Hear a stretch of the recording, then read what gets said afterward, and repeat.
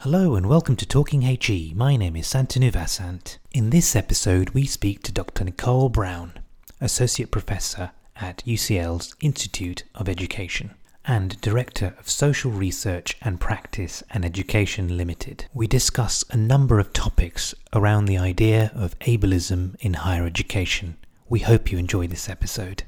Hello, thank you very much for inviting me to this. My name is Nicole Brown. I'm Associate Professor at UCL Institute of Education, and I'm also Director of Social Research Practice and Education Limited, my own company, for which I'm doing some of my work as well. Thanks, Nicole, for joining us on Talking HE. Can you tell us a little bit about some of the research you've done around ableism in academia? Yes, thank you. So I came to the topic of ableism more by coincidence than anything. I started out doing a research project on fibromyalgia and the construction of academic identity under the influence of fibromyalgia. That was my doctoral research. Fibromyalgia is one of those conditions that's quite contested.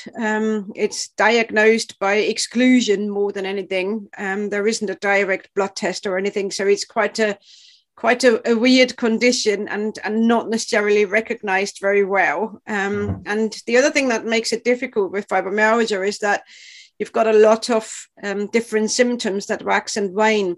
So fibromyalgia itself is characterized by physical pain, widespread, persistent physical pain, cognitive dysfunctions, which people often describe as brain fog, sleep disturbances, psychological disorders.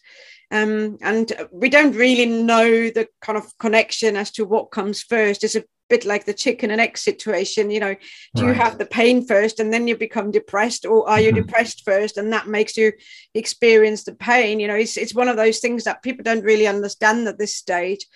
But what happens with those symptoms is that they wax and wane over days and often over hours. So it could be that you're doing completely well at 8 o'clock in the morning and by 10 you're bedridden because of the pain, because of what's going on with your body.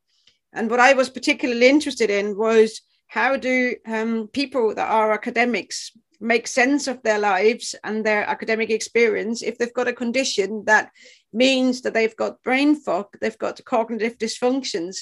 Now, those brain fog and cognitive dysfunctions manifest themselves differently in different people, but it's either the kind of a woolly feeling so that you don't really process what's being said, but it basically means that your brain kind of doesn't really do its job properly. Right. And then there's the other thing about sequencing. So, for example, you would be putting toothpaste on your toothbrush after you have already brushed your teeth, which is obviously the sequencing gets completely muddled up. But that's the brain kind of, doing its thing. So that was the starting point. I was just trying to identify what it means to have fibromyalgia in higher education. And it was during that research that people, the research participants, were talking about the ableism that they were encountering in higher education. And that really brought me to that topic. I hadn't encountered ableism as a concept, if you like, before, quite in that way before that research. It was really the participants' narratives and their life stories and their lived experiences that brought me to that topic. Do you think that universities do enough now to recognise this disorder? Because often, as you described, it's almost it's quite hard to diagnose, and would it be right to say that it would almost be a hidden disability? It is a hidden disability. It can be very, very impactful on people's lives, and it can be quite severe. do I think universities are doing enough? The answer is no, I don't think they do. But I think the problem is that even though there's increased in awareness, there's still not quite a lot of understanding. It's really interesting to see that, because when you look at the experience of long COVID, which is quite similar to chronic fatigue syndrome, you've got this kind of experience. People know now what it means to have long COVID, that they get this kind of bodily fatigue where they can't even get themselves out of bed. They can't do their everyday normal activities, but it's kind of brushed off as, this is long COVID. Chronic fatigue syndrome, which effectively demonstrates the same symptoms, still hasn't gotten any more recognition in that way. People are still kind of, yes, you use that as a way to explain what it feels like to have chronic fatigue syndrome, but it doesn't actually make the patients more recognized or their experiences more validated. So I do think that there is something, it's not necessarily just about higher education, it's about society as a whole, that these things aren't recognized, and because they're so poorly understood, I think it will take a while until they get properly recognized. Once they are recognized, what kind of attitudes or behaviors can employers, managers, colleagues do for people with these disabilities and illnesses? Yeah, so first of all, it's, from my point of view, I've started out doing the research on fibromyalgia specifically, but actually all of the subsequent projects that I was doing were about chronic illnesses, neurodivergence, and disabilities more widely. And I've spoken to people with many, many different kinds of conditions, and the common thread of all of it is to listen. And it's really interesting because people hear, but they don't listen. And that there's a difference, it's something that people are just hearing you, they hear you talking about fatigue, or they hear you talking about pain, and they hear you talking about energy fluctuations and perhaps needing, a more flexible timetable or more flexible working arrangements. Right. But they don't listen in the way that they're then saying, okay, I have heard you, I'm listening to you, here is what I'm doing. That step is missing. People are like, they're hearing in the sense that they are kind of, hearing the stories, but then it doesn't seem to sink in. It doesn't seem to result in a plan of action. And I think that is the part that most people were kind of talking about, that there is so much labor, emotional labor, but also administrative labor involved in getting adjustments, because people don't understand what's required. And actually, especially now that we've been through this pandemic, we can see that actually a Zoom call is quite easily manageable instead of an in-person meeting. Yet the request is, we're meeting on campus. It's that kind of situation where that's the expectation. Yes, it's very excludatory. It's very exclusive, as opposed to inclusive, where people have the same, on a Zoom call, everyone's actually literally on the same platform, both on the platform, but actually in terms of it has an equal voice because of there isn't a three-dimensional nature to a video webinar platform. So what kind of strategies can individuals take? So I think that there are actually quite a lot of things that individuals can do. The first thing is obviously trying to listen. That's one of the things, but also trying to be a good advocate and a good ally. And being a good ally doesn't necessarily mean that you need to be disabled yourself to be a good ally for somebody else. So, for example, one of my bugbears is, under normal circumstances, when you're in a conference room, the lecturer or the conference presenter walks up to the lectern and goes, "Oh, there's only 20 of us in the room. I don't need to use the microphone, do I? You can hear me like this." And this is a really ableist situation, because basically it just assumes that everybody is okay with that. And there may be people in there who are hard of hearing, who are wearing hearing aids, who have got issues with, I don't know, concentration, cognitive dysfunctions, brain fog. So using the microphone will actually enable them to process the information a lot better and a lot more quickly. But if you're honest about it, in a room of 20 strangers, are you going to raise your hand and say, actually, I need you to use the microphone because I can't make sense of what you're saying? Well, likelihood is no, you're not doing that. So as somebody who's not hard of hearing, who doesn't have cognitive dysfunctions, who doesn't really not need the microphone, being a good ally would be saying in that situation, I don't need you to use it, but there may be somebody in this room who does. I want you to use it. Yeah, that's a really good example. And it will happen, to staff and students, anybody, anywhere who's listening to anybody speak about anything. Well, that's the thing. Yeah. I mean, it's this kind of, that's the worst bugbear for me is the conference situation with the microphone. But it's also when you go to a conference and then there is this lunch thing, where everybody's networking. I mean, there is nothing more ableist than the networking at the lunch buffet. First of all, it excludes people who've got wheelchairs because they can't even see what's on the buffet because they are not at the right level because they're sitting in the wheelchair. Somebody with a mobility aid is not going to be able to do the lunch buffet either because they have to manage the plate, the glass, the cutlery, alongside the mobility aid. It's all these things that are totally ludicrous. Yeah. Also, British Sign Language interpreters usually take a lunch break over lunchtime. So that singles out a load of people who are not able to network over the lunch buffet. Again, it's totally awful. And the worst of the worst is the diet itself. There are so many people with different kinds of dietary requirements. And at conferences, you can either be gluten-free or dairy-free, but you can't be both. I don't know why that's not possible, because in reality, there are people who are gluten-free and dairy-free. But at conferences, there's always the choice. Are you gluten-free or dairy-free? And you can't be both. Again, this is a totally, it's just, actually, it doesn't require much to just think these things through. And that's what I'm saying. As an individual, we can start thinking about these things and just kind of become a little bit more consciously aware of what it is that we do. And that's one of the things that I'm actually talking about in both books. So the Ableism in Academia from UCL Press is more like a theoretical kind of a theorization, if you like, of disability and ableism in higher education.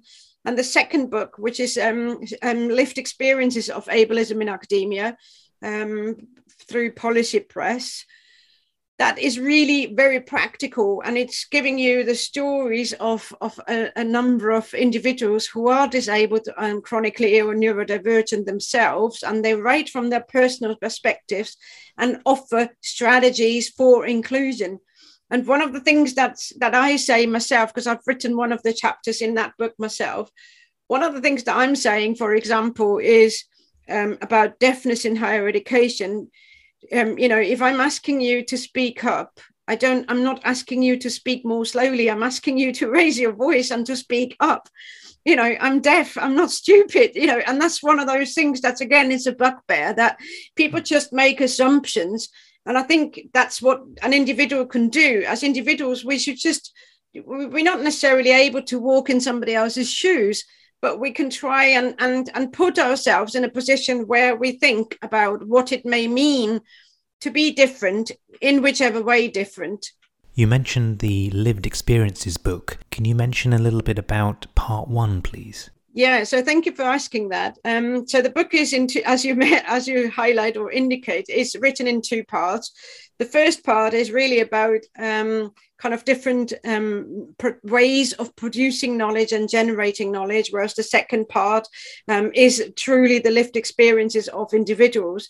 And in that first part, I've got, again, disabled and chronically ill and neurodivergent contributors who are talking about how different approaches to making sense of lived experiences are helping within the realm of health and disability. And what's really interesting is that, that there's different ways of looking at it. And there are people looking at it from emotional labor and the work of emotions. Other people looking at it from a more autoethnographic point of view, so more autoethnographical. There's somebody else who's talking about embodiment and authenticity. So there is a lot there about the kinds of different sort of experiences and generations of knowledge. And one contributor, Professor Laura Ellingson from University, from the United States, she's written about embodiment in her own work and crystallization as a research method. And one of the things that she uses is irony.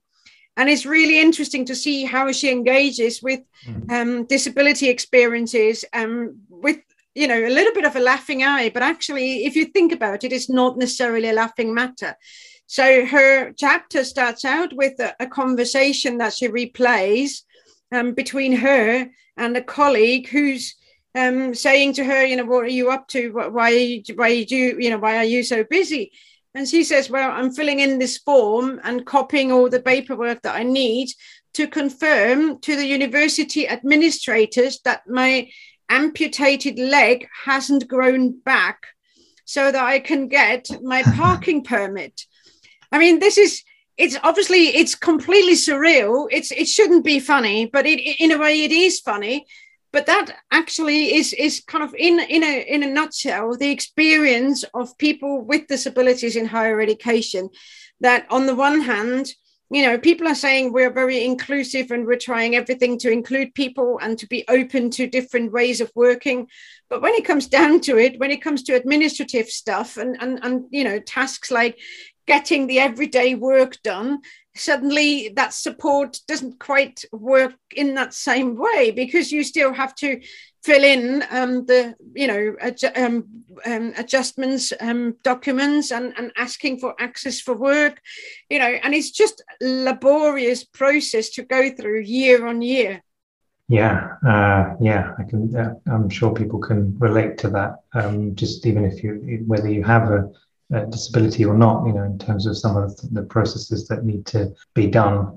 Why do you think these processes still remain that exclude talent, not just from higher education, but society in general? Absolutely. And I think the reason for that is that when those processes were set up, there probably wasn't anybody there thinking about the potential of somebody being disabled more permanently. If we're honest about it, disabled people were never quite as seen as successful or potentially successful in a higher education career. And we're talking 50 years ago. I'm not talking, 2-3 years ago. I'm talking 50 years ago. Disabled people wouldn't have made it to higher education. They wouldn't have gotten that far. So the processes that were instigated, and I mean, a lot of our universities are a lot older than 50 years. Those processes have been around forever. Those processes that were put in place at times where there really weren't that many disabled people making it that far. Even nowadays, if we look at things like diagnosis of neurodivergence, there are so many people who are diagnosed or labeled as autistic, or given that kind of diagnosis and the formal support that they need as autistic or as dyslexic when they're in their 30s. We don't even know until you're 30 that actually you are dyslexic, and you have been all your life. So you've kind of muddled through, primary education, secondary education, perhaps higher education, but perhaps not very successfully. So again, it's kind of this experience that a lot of the people don't actually get there. And I'm it's quite shocking really to see how many people are dropping out or are missing. And we see that in the statistics. There is quite significant difference between this undergraduate disclosures of disabilities and and postgraduate taught, postgraduate research, and then academic staff, you see a significant drop at each particular transition point. And what we see is really three different trends at play. We see that on the one hand, people, there are fewer disabled people in higher education than in the general public. We know that. But then what we also see is that those people that stay find it more and more difficult, so they drop out at the particular different, transition points. And the final thing is that those that do stay on and are academics, they're probably least likely to disclose, because it has repercussions if you do. Suddenly you're no longer recognized as the scholar of your field, because you are that disabled token person they need on every single hiring panel, on every single committee. They need a person who's from the Black and Asian minority. They need a person who's a woman or identifies as a woman. They need a person who's disabled. Well, as soon as you disclose any kind of disability, you're on that panel, whether you like it or not. And a lot of the people, and that's actually written in one of the chapters in the other book, in Ableism in Academia, I'm making a particular point about how disclosure is such a public statement that a lot of people don't really want to make it. And I've been talking about disclosure in that idea of cost-benefit analysis, and the cost is just way too great in comparison to the benefit. For undergraduate students, it's beneficial. There is enough benefit there because they get extensions, they get additional support. They are often, there are often opportunities of being given hardware or software to help with their work. There's all sorts of support systems in place for undergraduate students. So the benefits are greater than the cost. At academic level, they definitely aren't. Yeah, that's really sad, isn't it? That we lose that talent and it drops off in all of these protected characteristics. This has been a very thought-provoking interview. What's one thing you want listeners to take away? The one thing that I would say is that everybody can make a difference, and everybody should make a difference, even if it's just literal things. Like I said earlier about the microphone or about the lunch buffet, it's not a major thing, but it makes a difference to those people's lives who need it. And that's the kind of small step change that's required for there to be long-term, massive change in the future. I do think that the COVID pandemic has brought about a little bit more understanding around flexible working and home office working. So there is a little bit more there now, but we shouldn't kind of lose traction. We shouldn't lose that momentum that's happening right now by insisting people come back to campus. So again, it's about being an advocate. If there is an insistence that people should come back to campus, an individual can say, actually, that meeting can be held on Zoom or on Teams or whatever it is, that whichever platform, institutions are using. But the point is it's not shying away from piping up. And I think that's the most important thing with any kind of advocacy or allyship, and whether that's for disabilities or for racism or sexism, it's that kind of element that I'm hoping to get across to people, that it's really important to not be quiet, to just pipe up. And the more of us piping up, the bigger the change will be. Thank you to Dr. Nicole Brown for her time. Thanks for listening. Until next time, I've been Santanu Vasant, and this has been Talking HE.